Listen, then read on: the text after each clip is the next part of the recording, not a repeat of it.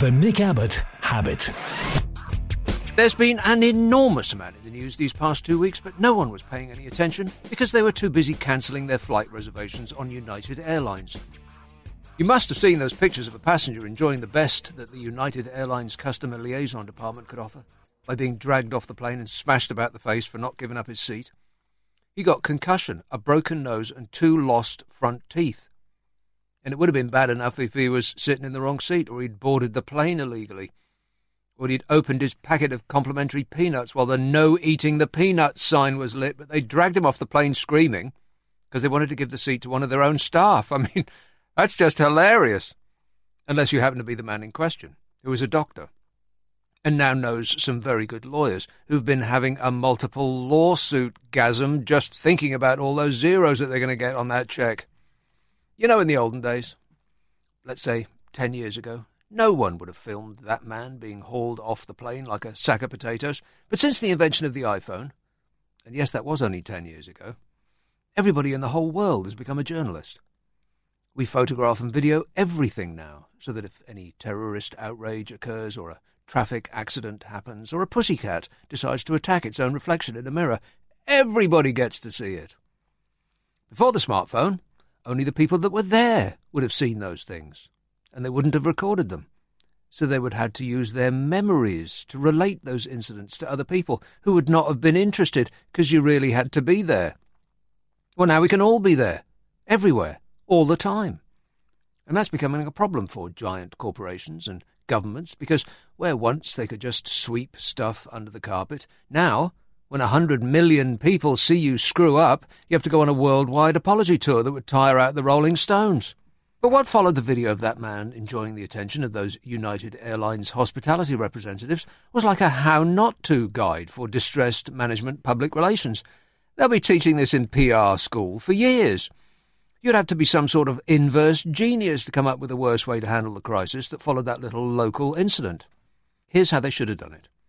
They should have flown that man first class for a personal festival of apology attended by all the biggest wigs from the airline. And they should have bussed in his favourite supermodels to give him a personal lap dance of atonement.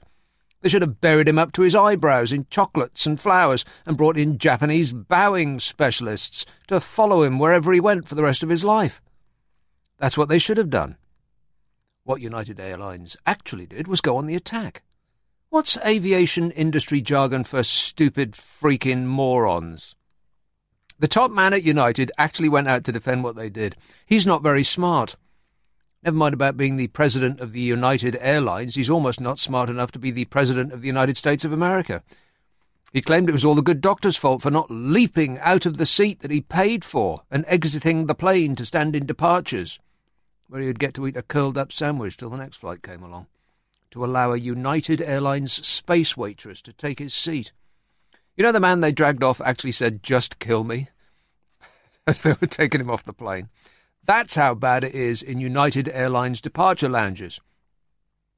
The CEO of the company, meanwhile, said that dragging that man off the flight was their standard procedure, and the whole world checked their holiday reservations to see whether they had accidentally booked a flight on the airline that assaults its customers who don't do as they're told. You know, the Syrian President Bashar al-Assad actually called up to see if he could recruit some of United's staff. He said they were just the sort of people he was looking for. And the financial markets saw how the CEO handled the situation, and their stocks soared. Just kidding, their stocks tanked. They lost about $800 million in the value of their company from one YouTube video. And that's not even counting the settlement that they'll have to pay this man, which will probably easily be $10 million. We'll never know, because they'll settle out of court. Because now they've employed some public relations special ops team who've abseiled down the United Airlines building and smashed through the windows in the management suites and put a bag over the CEO's head and locked him in the cupboard in case he says anything else stupid. They'll want all this to just blow over and the public to forget it ever happened. So they'll write that man a cheque so big he'll need help to pick it up. But when one bad story like that happens, you tend to get a lot more trailing in its wake. And the last time I looked, the airline was looking at 2 more lawsuits from the land that invented the phrase compensation for emotional distress. There was a nice lady from Texas who was flying from Houston to Bogota with her husband. Now, the key point about this is that they were going through a divorce at the time and did not appear to have much love for each other. And during the flight, she rested her head on her husband's shoulder to catch some sleep. And her husband called the flight attendant to say that she was invading his space. Yeah, I know. People, eh? So while the attendant was coming over, the man hits his wife. And according to her, instead of protecting her from him, the flight attendant joined in the attack. Because, that's standard airline procedure. The case was filed last year, but it's now at the top of American news reports because of the doctor dragging thing. And then there's the story about the couple travelling to their own wedding. And I know what you're thinking. You're thinking, you're not going to spoil their big day, are you, United? Well, rules are rules. And the airline kicked them off the flight they were taking because someone was sleeping in their seats. This is their take on the story. They said that a passenger was asleep, sprawled across 3 seats, 2 of which were theirs. So the flight crew showed them to other vacant seats. At which point the steward called the police and had them taken off the flight for not sitting in their assigned spaces. Now, that's just their side, and I don't know if they're suing or not, but it doesn't really matter. Stuff like this is going to come out on a daily basis. Things that people would put up with on other flights are now going to become international incidents if they happen on United. Their advertising slogan, by the way, used to be connecting people, uniting the world. Now it's concussing people, frightening the world. If they'd just done what I said about the chocolates and the flowers and the supermodels and the apologising, it would have cost them $1 million tops. And the CEO would have cashed in a bonus for excellence in being him. But now this will cost him $1 billion. And the CEO will probably want to buy himself a pair of gardening gloves, because I would expect him to have a lot of time on his hands. In other travel news this week, the government is going to make it easier for morons to pass their driving test. I think this is their big idea to save the NHS money by killing us all. It's the biggest shake-up of the driving test for nearly 20 years, to take into account the increasing stupidity of the human race. From the end of this year, learner drivers will be able to use the parking sensors on new cars to help them pass the test. Well, I could go one better. Why don't they just let someone else sit the test for them? If they've got Lewis Hamilton to sit everyone's test, we'll all pass really quickly. But that's not all. From December, the government's dropping the expectation that new drivers should be able to reverse around a corner without mounting the curb. That's not going to be part of the test anymore, because no one ever backs up these days. If you're in a Mexican standoff with 2 cars facing each other down a narrow road, neither one will back up and let the other pass because of the well-known "it's my right, I can do what I want" rule. So no more silly reversing and no more 3-point turns on the test either. So I wouldn't plan on standing next to any curbs from now on. And instead of parallel parking, where you drive up to a space and reverse into it, causing only minimal damage to the cars on either side, drivers will instead be expected to drive into and reverse out of a supermarket parking bay to ensure that the test is more like what they call real life. Well, if they want to make it like real life, they should park so close to the car next to them that the driver has to get into his through the boot. If they want to make it real to life, then how about testing them on their ability to eat their breakfast, shout at passers-by, and send a text message while speeding through a built-up area? And if they really want to make it real to life, they'll be stoned and receiving a sexual favour while they're doing it. You know that modern cars come with a whole orchestra of beeps and boops and gongs, and they say, "Warning, warning," to tell you that you're too close to the car in front, or you've gone to sleep, or your partner has orgasmed. Well, the Driver and Vehicle Standards Agency have dropped their standards so much that learner drivers are going to be able to use all of those things to make passing the test easier. Learners will be able to use all those sensors which beep to alert you that you're doing something wrong. They could just save a lot of time and give driver's licenses away inside Christmas crackers. That would be a joke and no one would be laughing. Just like a Christmas cracker. And it gets worse, because under the new test, learner drivers will be able to use sat-navs. Now, the problem with sat-navs is that we switch part of our brains off when we are using them. And I've met people, and believe me, most of them need all of their brains to be switched on just to be able to tie their own shoelaces. People need all of their brain power just to stop them soiling their underwear. When we drive along just doing what the sat-nav tells us, first, we don't have any idea where we're going, as opposed to reading a map, which gives you an overview of your route. And second, sat-navs are dependent on the satellites put up by the US military, which seems to be trying to kill us. Sat-navs tell people to drive the wrong way up one-way streets. They tell you that the best route into town is to drive straight to Dover and off the cliff into the English Channel.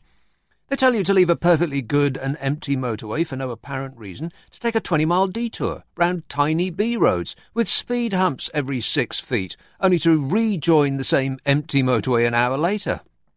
That happened to me once, and it made me late for a funeral. I'm not making that up. I mean, it was okay because he was still dead when I got there, but still. One of our transport ministers said, "These changes will help reduce the number of people killed or injured on our roads and equip new drivers with the skills they need to use our roads safely."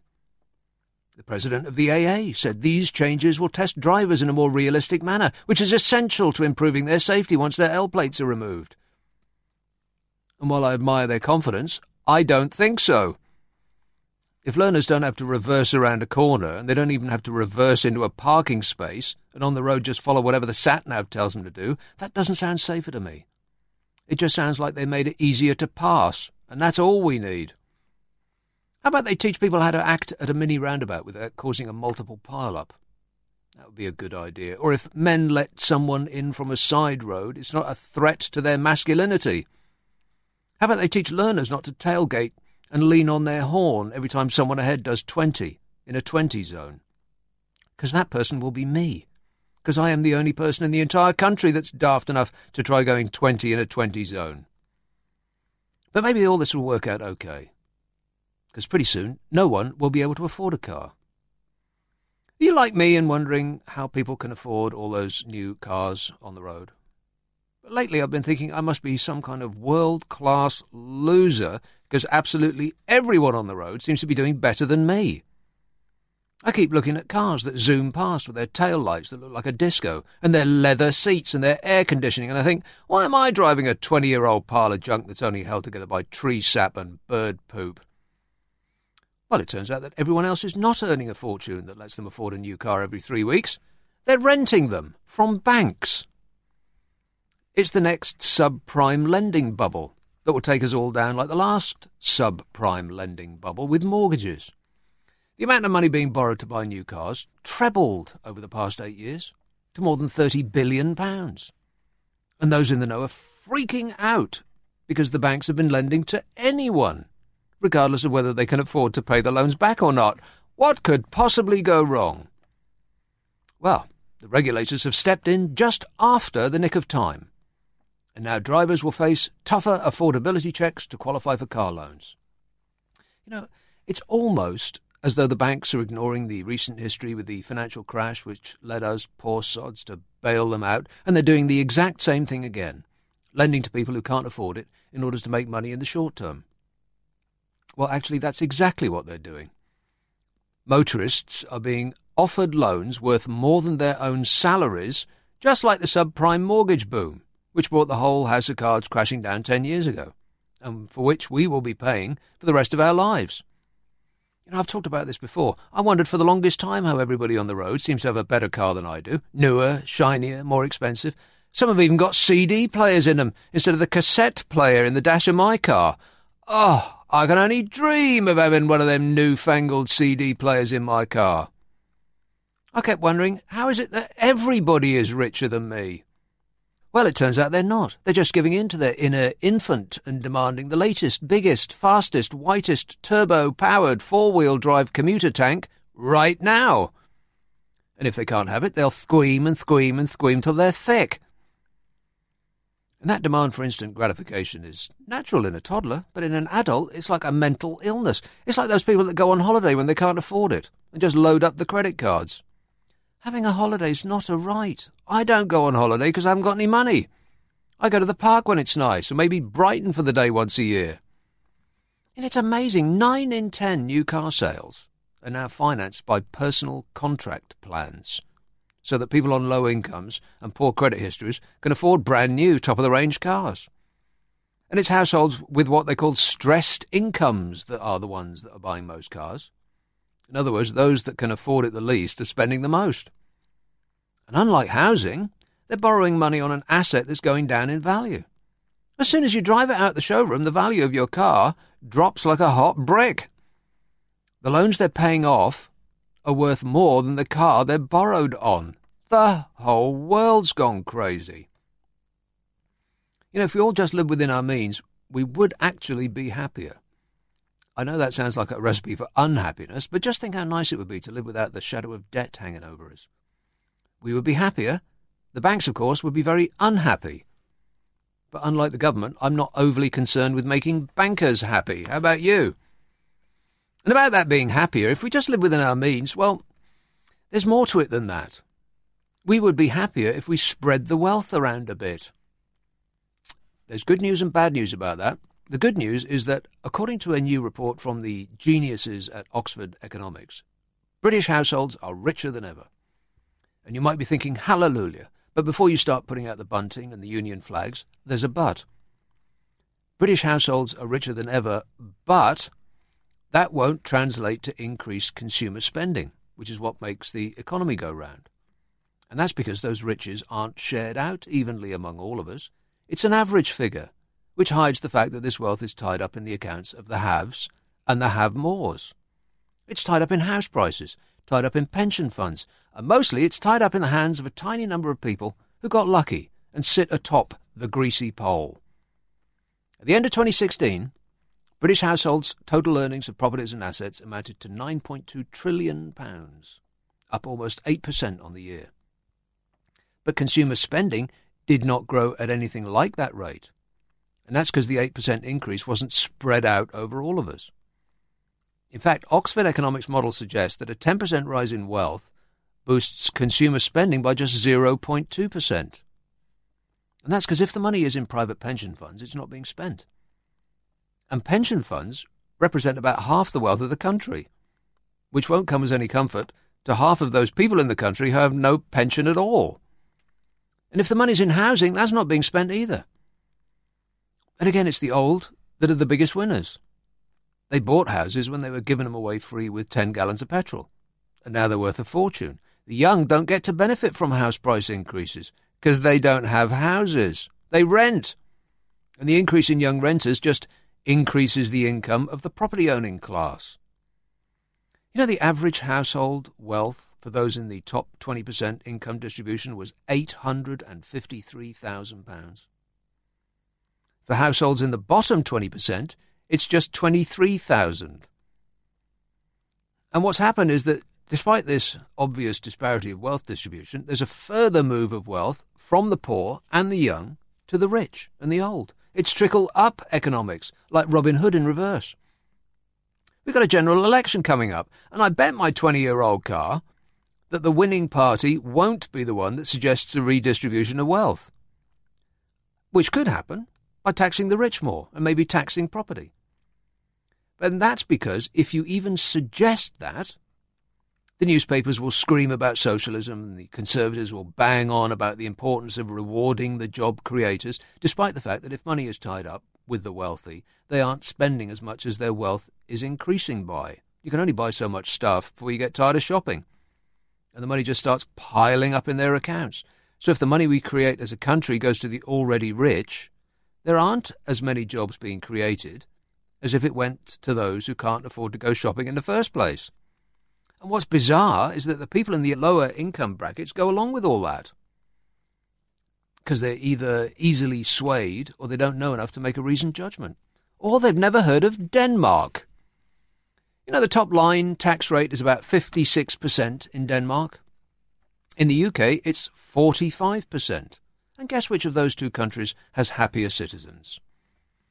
There's a thing called the World Happiness Report, which asks people in 53 countries how happy they are and measures things like GDP and life expectancy, generosity, social support, freedom and corruption. And for 2017, it lists the top 10 happiest countries as Denmark, Switzerland, Iceland, Norway, Finland, Canada, the Netherlands, New Zealand, Australia and Sweden. Just as you'd expect. The top 10's full of those perfect countries from lands where they're all smiley and 6 foot and blonde and they get to have a lot of Scandinavian sex with each other, damn it! And are those countries in the top 10 on the happiness list? Only Switzerland and Canada pay less tax than we do. But they're happy because they're all mesmerised by cuckoo clocks and hopped up on maple syrup. We're the 23rd happiest country on the list, by the way, behind Israel and Mexico. You know, the places with the bombs coming in and the headless corpses by the side of the road. But if a politician says this, that countries that have a fairer distribution of wealth are full of happier people, that politician will be shot down in flames, asked to resign, refused to vote and ridiculed in the press. And the poor will go along with all that, despite the fact that it's those very same poor people that would benefit. It's like we've been trained to act against our own best interests. And by the way, the countries at the bottom of the happiness index, the least happy places on the list, are coincidentally the ones with the lowest taxes. Saudi Arabia, Kuwait, Qatar and Bahrain have a 0% personal income tax rate. You'd think that would make them happy, but it doesn't. So I say that the route to happiness is sticking with the old car you've already got, not going on holidays, and paying more tax. Who's with me? An echoing silence. Till my next podcast comes out on the 7th of May, you will be delighted to learn that I have a selection of hilarious, totally tremendous books on the Kindle site on Amazon, the latest of which has a picture of me about to be eaten by a prehistoric monster fish on the front. And until I return to LBC this Friday and Saturday night at 10, I wish you good cheer, and I appreciate your attention. A Big Things Media production. Big Things!